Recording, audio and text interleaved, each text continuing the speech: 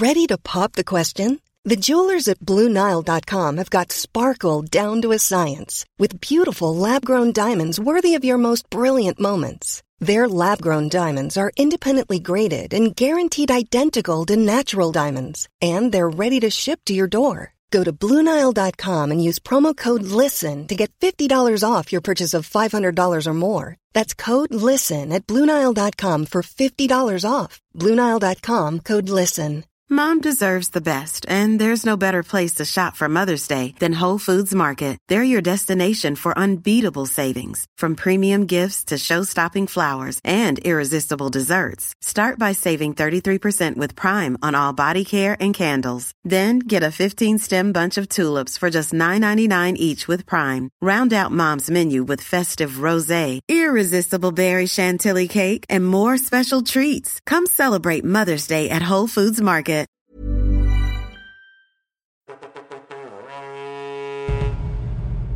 When Diplomacy Fails presents. Hello and welcome to When Diplomacy Fails. Hey guys, welcome to When Diplomacy Fails. Welcome to When Diplomacy Fails. Hello and welcome to When Diplomacy Fails. A project 5 years in the making. The Franco-Prussian War. The 7 Years' War. Of the When Diplomacy Fails special on Napoleon. The Crimean War. To When Diplomacy Fails special on World War I, the Dutch Revolt. To the When Diplomacy Fails special on the 30 Years' War, the July Crisis Anniversary Project, the Swedish Deluges, Britain Goes to War, the 1916 to the Franco-Dutch War of 1672. This is When Diplomacy Fails Remastered.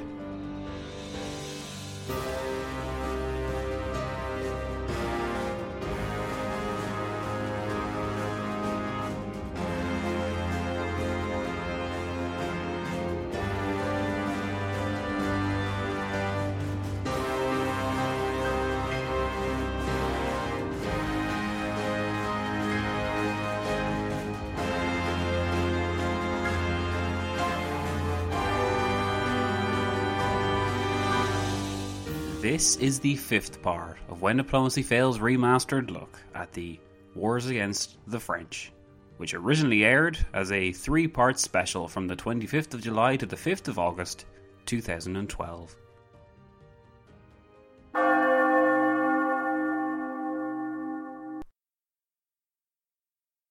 Welcome back to the wars.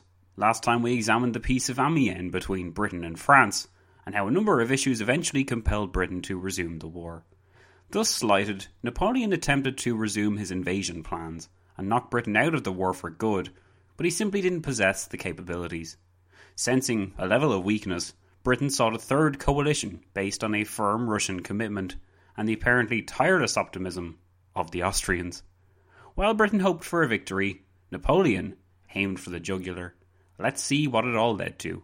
I will now take you to 1805, but before I do that, just a quick reminder that this podcast is brought to you, well, it's not really brought to you, but a reminder that this podcast is in fact on Patreon, and if you would like to support this podcast by going to patreon.com/When Diplomacy Fails, or going to wdfpodcast.com and clicking on the Patreon banner, then I would super appreciate it, and you yourself could avail of some pretty sweet goodies, from extra audio content to wonderful merchandise, to just my general appreciation and immense gratitude. Taken together, all of these things can ensure that podcasting, When Diplomacy Fails, and everything else that goes along with it will be safe well into the future, and perhaps someday I can give up my job and give up everything else and just become a full-time controller, leader and defender of When Diplomacy Fails. Anyway, whatever happens, I want to thank you very much for supporting us so far, and I want to thank you again for continuing to listen to this special remastered look at pretty much everything When Diplomacy Fails has done. I hope you're enjoying this 5th birthday party of When Diplomacy Fails and our new take on Napoleon, because I think that it's been coming for a very long time. When Diplomacy Fails is where history thrives, and it's thanks to you guys, thanks to your support, whether you're befitting, patronising, or simply just listening in and downloading it in the first place, that I'm able to hold that mantle and lay claim to it as the place where history thrives. Thanks very much, in fact. And I'll be talking to you soon. Enjoy the episode.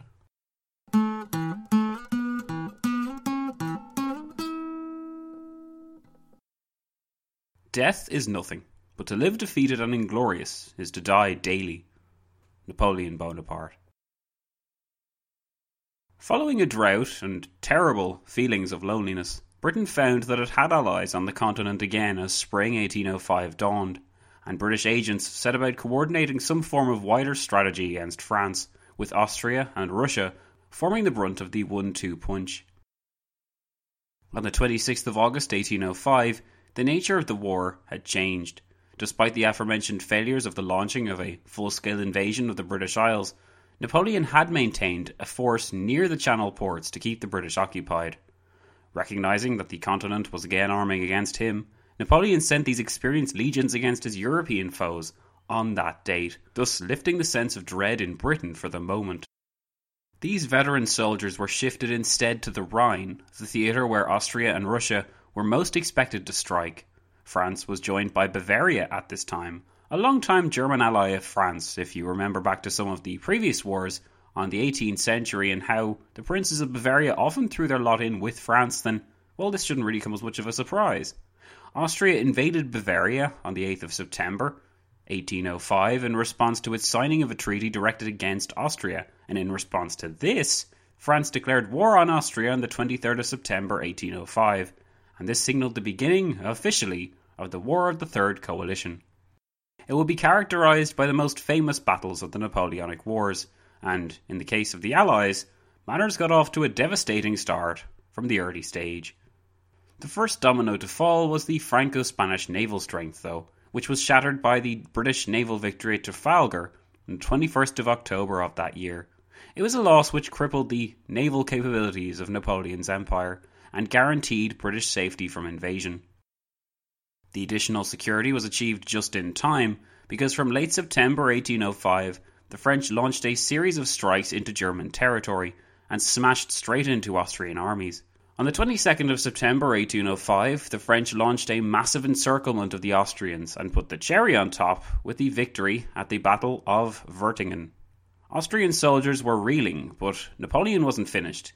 He capitalised on the seemingly apathetic nature of the Austrian defence to achieve victory again at the battles of Halsach-Jungingen, Elkingen, and finally Ulm on the 14th of October. The Austrian soldiers were demoralised and began surrendering in droves, leading to a panic in Vienna. The Russians then began to make their presence felt, as their armies reinforced the Austrians and thus bolstered their confidence. The months following this saw the Austro-Russian force hold the line across the Danube from a determined French advance, which was no small feat, and they continued to wait for the main French attack. The result was the climax of French campaigning and arguably Napoleon's most famous victory, Austerlitz, on the 2nd of December 1805. So total was the victory that Austria sued for peace on the 26th of December that year with the Treaty of Pressburg. The treaty was a double blow for the Austrians. Not only were they defeated again by Napoleon, but this time more concessions had to be handed to France than ever before. Bavaria and the Kingdom of Italy, another French satellite state, received Austrian territory in the Tyrol and Baden regions, while the Confederation of the Rhine was set up as a buffer in northwest Germany. Through these transfers of land, Napoleon had essentially reordered the state of Europe and recast it in his own image. The Confederation of the Rhine in particular was a momentous event in German national history. By uniting a series of previously small German microstates, Napoleon had awakened the idea of German national unity and togetherness like never before. Yet the Kingdom of Italy also comes in close second. Napoleon ruled over this kingdom, forged by war, to bind the Duchy of Milan, the Duchy of Mantua, the Duchy of Modena, the western part of the Republic of Venice, part of the Papal States in Romagna, and the province of Navarra together in one kingdom with Napoleon as its king. The new constitution of the state stipulated that the throne would fall to Napoleon's successors, and that the crown would be wedded to France, so that Napoleon was Emperor of France and also King of Italy for over a decade. The polity was one of the most remarkable client states of Napoleon's, forbidden from trading with the United Kingdom. Napoleon regularly pawned off some states to it over the course of its decade in existence. In time it would prove, like the German case, a blueprint of later Italian ambitions for empire, particularly with its inroads into Illyrian provinces also claimed for France. But during our timeline, It was a convenient buffer to guard against the regular Austrian invasions. Perhaps even more significantly than the Italian and Confederation of the Rhine examples, though, this age of German and Italian unity came just at the time of trauma in Austria, where the Holy Roman Emperor, Francis II, was forcibly abdicated, ending the Holy Roman Empire for good. Words can't describe the significance or really do justice to the significance of the event. With a stroke of his pen and a dash of his sword, Napoleon had dissolved one of the oldest and most iconic institutions in the world, in the process ushering in the end of an era. Perhaps at the time few Europeans realised the gravity of what had befallen them. Could they comprehend the fact that the Holy Roman Empire, for so long a staple part of European relations, culture and statecraft, was now gone, replaced by its successor state of Austria, which was itself now beholden to France? This was perhaps the most striking result of the peace, the fact that Austria paid so much for it. With the disappearance of the Holy Roman Empire came the beginnings of modern German states united by nationality, such as the Confederation of the Rhine, which brought the critical German states along the Rhine together in a kind of precursor to the modern German nation-state. To the Germans, so long defined by their relationship with the Emperor, it was apparent that they now had a new master, and they were no longer part of the Holy Roman Empire. This new master was Napoleon, and his new empire was centred on the most triumphant iteration of France in historical memory. With Austria defeated, Napoleon could turn his attention fully to Russia on the continent. But while the Austrians, Russians and French had fought in Germany, events had also been unfolding in Italy, specifically in the Kingdom of Naples. The defeat at Austerlitz spooked the Russians, who had been partly guarding Naples along with Austria and Britain. The Russians evacuated, the Austrians followed, and the British followed them. With no one guarding it, Naples was open for a French takeover, and a General Massena invaded the Kingdom of Naples on the 9th of February 1806. Ferdinand IV, the incumbent Bourbon King of Naples, fled to Sicily with the British fleet and watched as his kingdom fell to France. By the end of March, the entire Italian peninsula was under French control, and Napoleon installed his brother Joseph as King of Naples. A small thing to consider was the issue of the ongoing guerrilla war waged by the Neapolitan nationals once their nation had officially been defeated. It was in the Kingdom of Naples, rather than Spain, that the first example of guerrilla warfare occurred, and it was the French failure to fully contain it for the rest of the war, and the mirroring of tactics which the Neapolitans made use of, that made the French experience in the Peninsular War all the more difficult. But Napoleon spared little thought for a negligible campaign on the edge of Italy. He was riding high at this stage, having once again defeated a coalition sent against him in Europe. Only Russia and Britain now remained from the Third Coalition. In fact, Russia did not make peace as Napoleon hoped it would, though a peace treaty was offered and nearly made it through in July 1806, only to be vetoed by the Tsar himself. Russia was still grappling with the challenges posed by Napoleon's regime, and the Tsar maintained the war as much to stamp out the ideas of the French Revolution as he did to prevent Napoleon from lording over Europe. Similarly, Napoleon knew better than to ask Britain for peace at this stage, even with the death of their most prominent statesman, William Pitt the Younger.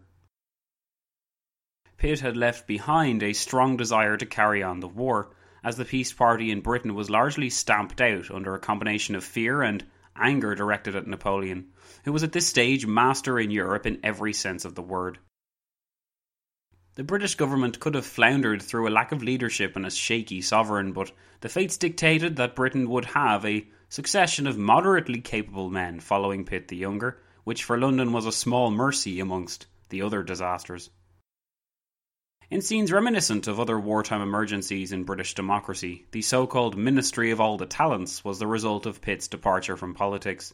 Formed by Lord Grenville, who had recently been Minister for Foreign Affairs, the aim was to overcome political leanings and form the strongest possible government with which to combat Napoleonic France. It was not an easy task. Grenville himself lasted only a year in office, to be succeeded by another blast from the past, the Duke of Portland, who had been Prime Minister all the way back before Pitt began his legendary stretch as Prime Minister back in 1783. Portland maintained that he wanted to keep the unity going, but the likelihood of cooperation in the bitter political sphere was an activity above the abilities of British statesmen in the early 1800s. He was the acceptable figurehead to lead the fractured political British scene, as the supporters of Pitt returned to prominence. He would die in office, and his peer, Spencer Perceval, succeeded him. Perceval holds the unenviable distinction to have been the only Prime Minister of Britain to die from assassination, but his government was fragile from the beginning, and failures in the Netherlands, which we'll come to, blighted his record before his assassination in 1812. Grenville's order of business, while he was there, was to keep up the pressure on France. Yet even while Britain choked France at sea, Napoleon was still confident that another campaign would force Russia to sue for peace, and that the nations of Europe could then focus on strangling Britain instead. Napoleon planned to use the kind of strategy utilised by Germany in the First and Second World Wars, that of cutting Britain off from its trade and perhaps starving it then into submission. Napoleon had no submarines, but he did have something else, a continent effectively under his control. His plan was to establish the Continental System, an agreement by as many nations as possible to not trade with Britain and isolate it financially and diplomatically in the process. Through such a plan, France could starve Britain out of the war, as British forces were far from in a position to take the fight directly to Napoleon at this stage. Napoleon was just letting the ink dry on this plan when a curious thing happened. The Prussians attacked.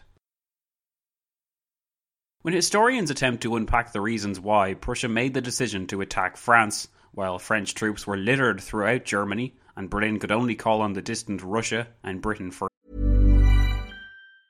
Hi, I'm Daniel, founder of Pretty Litter. Did you know cats tend to hide symptoms of sickness and pain? I learned this the hard way after losing my cat, Gingy. So I created Pretty Litter, a health monitoring litter that helps detect early signs of illness by changing colors, saving you money and potentially your cat's life. Pretty Litter is veterinarian developed, and it's the easiest way to keep tabs on your fur baby's health right at home. Go to prettylitter.com and use code ACAST for 20% off your first order and a free cat toy. Terms and conditions apply. See site for details. Mom deserves the best, and there's no better place to shop for Mother's Day than Whole Foods Market. They're your destination for unbeatable savings, from premium gifts to show-stopping flowers and irresistible desserts. Start by saving 33% with Prime on all body care and candles. Then get a 15-stem bunch of tulips for just $9.99 each with Prime. Round out Mom's menu with festive rosé, irresistible berry chantilly cake, and more special treats. Come celebrate Mother's Day at Whole Foods Market.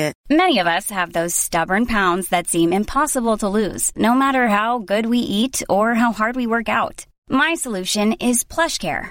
PlushCare is a leading telehealth provider with doctors who are there for you day and night to partner with you in your weight loss journey. They can prescribe FDA-approved weight loss medications like Wegovy and Zepbound for those who qualify. Plus, they accept most insurance plans. To get started, visit plushcare.com/weightloss. That's plushcare.com/weightloss. They normally conclude that the decision was both an immensely foolhardy one, especially considering Prussia's neutrality during the previous coalition, and that it had been brought forward by the Prussian War Party, which somehow managed to persuade Frederick William III of Prussia that declaring war against the all-conquering France was a good idea. When the news came of Prussia's declaration, Napoleon no doubt had some concerns that Russia would give aid, but it was doubtful that the Russians would, since after 1805, the Russians had been an effective non-entity in Europe, despite remaining at war with France. Notwithstanding the fact that St. Petersburg had yet to mobilise for the new campaign, even as Napoleon had been filling Germany with troops since the previous spring and could easily turn them up north if he wanted, no Russian response would be felt until the winter. In the past, Franco-Russian relations had been cool, but also somewhat cynical.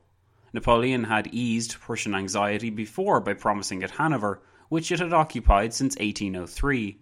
But when Prussian diplomats found out that Napoleon had been just as willing to offer Hanover back to Britain in exchange for peace, Berlin was mightily offended. Added to this was the creation by Napoleon of the Confederation of the Rhine in July 1806, which was a group of 16 German states that stretched across the Rhine, and which included states that Prussia had its eyes on before. So the situation, because of these various problems, seemed bound to escalate. In the Third Coalition, Prussian anger had been the result of a French incursion across its Ansbach territory, while the French were en route to destroy the Austrians at Austerlitz. Berlin's anger, though, turned to sweet nothings when it learned that its potential allies had been given such a bloody nose and forced out of the war, though the Russians, of course, remained as the dormant, mostly ineffectual entity for much of 1806. The question of the Prussian War Party normally revolves around Frederick William's wife, Louise, and her position in Prussia atop the war party. Influenced by these figures, and by the divisions within his own cabinet and amongst his generals, the Prussian king found himself swayed over the course of summer 1806 to declare war against France, finally making the decision to mobilise in September of that year. To Frederick and his advisers, the presence of the French and their allies so close to their borders, and the absence of any practical allies save the Saxons and the Swedes, the latter of whom played an underrated role in the Fourth Coalition, but would also fall to the combined efforts of France and Russia by 1807. Saxony would also be bribed out of the war by Napoleon, who promised its duke the joint rule of the Grand Duchy of Warsaw, which he was on the verge of creating by late 1806. Napoleon had a favour for keeping a bit of continuity around, as he would have known full well about the penchant Saxon dukes had for simultaneously ruling over Poland in the 18th century. To ask why everyone apparently believed that war was such a good idea mostly misses the point. It is important to remember that Louise of Mecklenburg-Strelitz, a small German duchy of little consequence, but which had been occupied and incorporated into Napoleon's Confederation of the Rhine, spoke for Prussia on the basis of its past glories. In other words, Louise felt she had to push Berlin towards war because such activity was in line with Prussia's past actions. Think Frederick the Great and his wars. Honour played a large role in convincing Louise that rash action was necessary, and it should be added also that just because we know Napoleon to have been on an absolute tear by this point, doesn't mean that all European states by 1806 believed him to be invincible. Had Louise known what was to come for Prussia, it is doubtful she would have acted or spoke as she did, but bound as she understood it by her duty to her country's reputation and prestige, to Louise it was a necessity that a country with as proud and decorated a military history as Prussia would challenge the might of Napoleon, just as Frederick the Great had challenged the might of Austria, France and Russia all at once in his time. But of course, this wasn't the same Prussia, militarily speaking, that Frederick the Great had once led, and that France was a different animal to anything that had existed in military terms by that point, and that Napoleon Bonaparte was a military genius on a level that could only be described as era-defining. But these were facts that were above the imagination of either her or her war party allies. So it was that Prussia declared war on France on October 1st, 1806, to the disbelief of Napoleon and the hopes of all the enemies he had so recently crushed. It is important to remember that alongside the psychological and stately interests which motivated him, Frederick William III was bound by strategic concerns as well. Though he had come disastrously late to the party, it would be naive to suggest that honour motivated Berlin above all, and that they hadn't winced as Napoleon redrew the map of Europe to their detriment. As Prussia considered its sphere of influence to reside in Germany, the creation of the Confederation of the Rhine was a major snub in their minds. When we break it down further, we can see that the issue of Hanover also caused a rift between the French and Prussians. As you'll remember, Napoleon had been willing to trade it back to London in exchange for peace. The Prussians felt mightily slighted by this, it has to be emphasised, and they remained peeved at Britain for laying claim to the state of Hanover in the first place. Though Britain's royal family still had an undeniable link to that German state, and in fact to Mecklenburg-Strelitz as well, it had been a drain on British resources for some time, while it had also played havoc with British strategy makers, who over the 18th century had tied themselves in knots in their efforts to protect Hanover. If Britain had perhaps enabled Prussia to claim the territory before, however difficult it may have been for George III, Prussia may have joined the previous war of the Third Coalition, and perhaps, as some historians speculate, prevented the disaster at Austerlitz. In the event, Prussian historians see the disastrous period of time between late 1806 to 1814 as a period of immense shame and humbling of the Prussian state. As Prussia collapsed under the lightning campaign set in motion by Napoleon, despite the Prussian declaration of war, it was Napoleon who had the initiative from the get-go. His soldiers were at hand, his experience was immense, and the news he disseminated amongst his soldiers, that only the wily Prussians had prevented them from returning home that autumn because of their treachery, served to inspire the French soldiery to fight on the understanding that their work was nearly done. Operating as though on a strict timeline, everything fell apart for Prussia in October 1806. Two shattering losses at the Battle of Jena-Auerstedt, which were two equally important battles that happened to occur on the same day, the 14th of October 1806, these virtually removed all Prussian resistance, while subsequent clean-up campaigns culminated in the capture of Berlin itself on the 27th of October. Napoleon Bonaparte actually visited the tomb of Frederick the Great on the 28th of that month and demonstrated a level of respect while in the presence of such a critical Prussian ancestor, who in fact had only died a generation before. Certainly though, while the gesture may have been appreciated by the Prussians in a morbid sort of way, Napoleon surely recognised that he had bettered Frederick the Great by miles, having defeated the state of that great strategist in less than 3 weeks. While Napoleon was likely in a certain state of awe while visiting the tomb, and while he certainly respected Frederick's accomplishments, there is little doubt that Frederick the Great would have been turning in his great grave had he seen the rapid speed with which his once dominant nation collapsed to France. Many of the Prussians who remained retreated along with the royal family to Russia so that they could fight another day, but there was little doubt as to what Napoleon had just done. He had outdone himself again.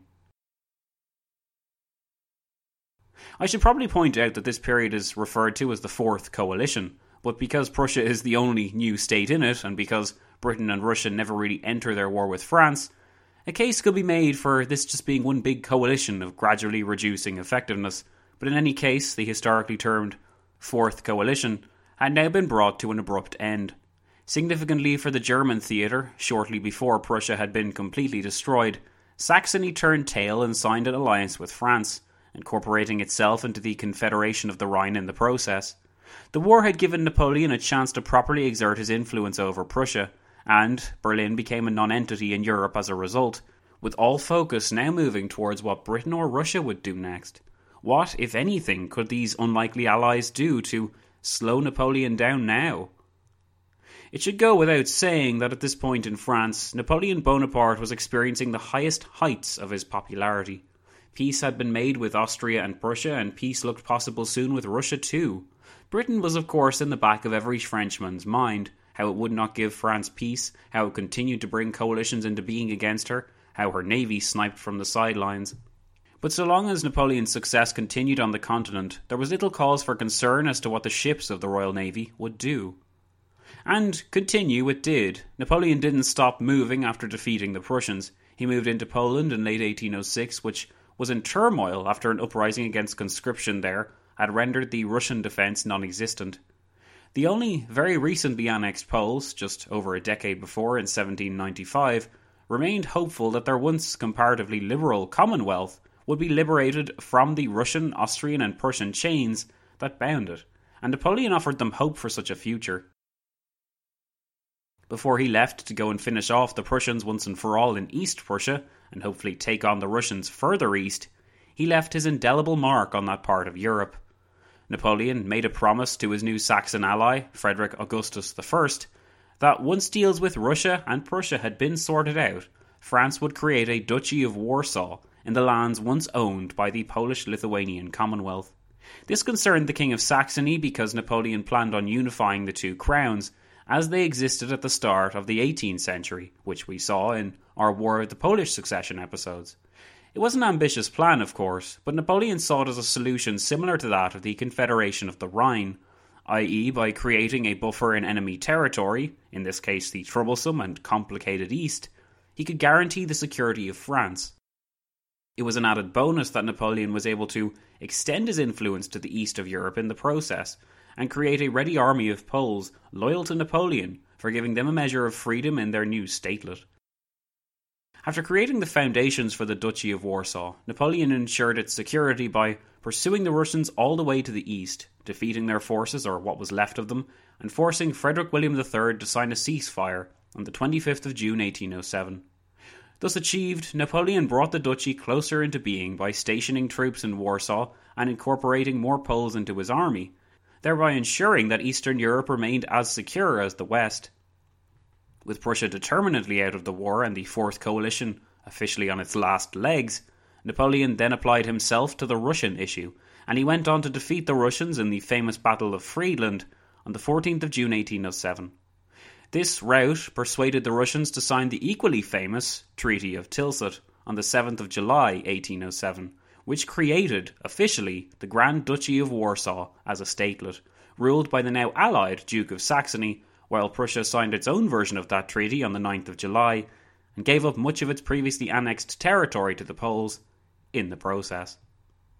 So, after all that conquering, annexing, and victorious triumphing, it should come as no surprise to learn that Napoleon was in his beast mode by this stage. In a series of lightning campaigns, he had defeated the Russians, the Prussians, and created, really, the Duchy of Warsaw. He had peeled off Prussian territory and created more French satellite states out of it, bolstering the Confederation of the Rhine and incepting the often-forgotten Kingdom of Westphalia, where another one of his brothers was installed as king. Furthermore, he also managed to defeat Sweden in a few short skirmishes and cooperated with Russia in late 1807 to force Sweden into the continental system. This continental system was perhaps the most important part of Napoleon's sense of long-term strategy with respect to now dealing with Britain. As his enemies fell all around him whenever they made peace with Napoleon, was the unconditional joining of this embargo league against Britain, which grew to incorporate most of the continent. In the case of Russia, Napoleon managed to secure the Tsar's declaration of war against Britain itself. What a turnaround it had been for Napoleon. Now, after peace was made on the continent and only Britain was left, the people's adoration for him grew to dangerous levels. Napoleon was the hero of France, and for the fourth time, he had taken the best Europe could throw at him and he had won. Not only had he won, but he had established a new order in Europe.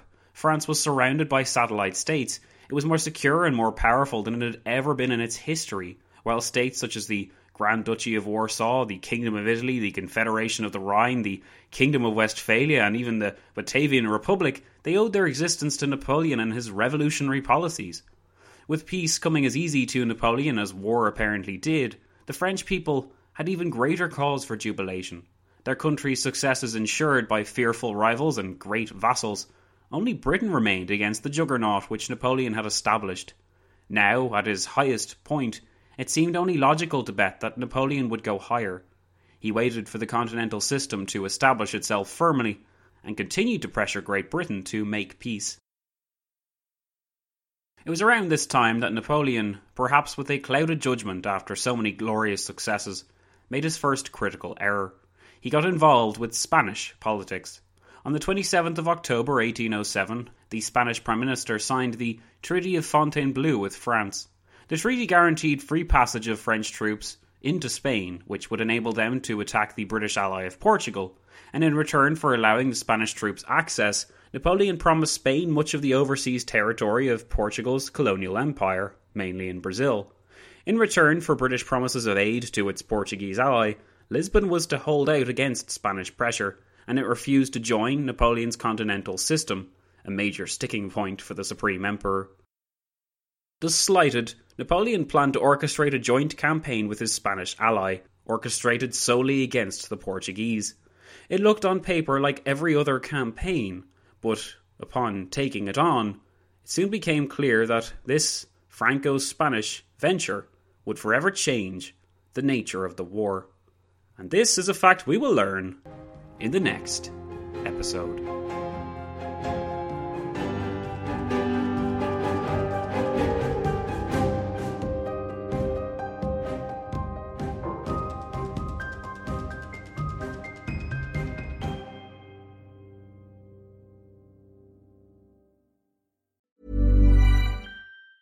Mom deserves the best, and there's no better place to shop for Mother's Day than Whole Foods Market. They're your destination for unbeatable savings, from premium gifts to show-stopping flowers and irresistible desserts. Start by saving 33% with Prime on all body care and candles. Then get a 15-stem bunch of tulips for just $9.99 each with Prime. Round out Mom's menu with festive rosé, irresistible berry chantilly cake, and more special treats. Come celebrate Mother's Day at Whole Foods Market. Hey, it's Paige DeSorbo from Giggly Squad. High quality fashion without the price tag. Say hello to Quince.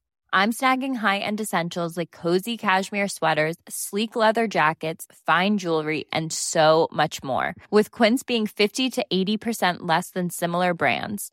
And they partner with factories that prioritize safe, ethical, and responsible manufacturing. I love that. Luxury quality within reach. Go to quince.com/style to get free shipping and 365-day returns on your next order.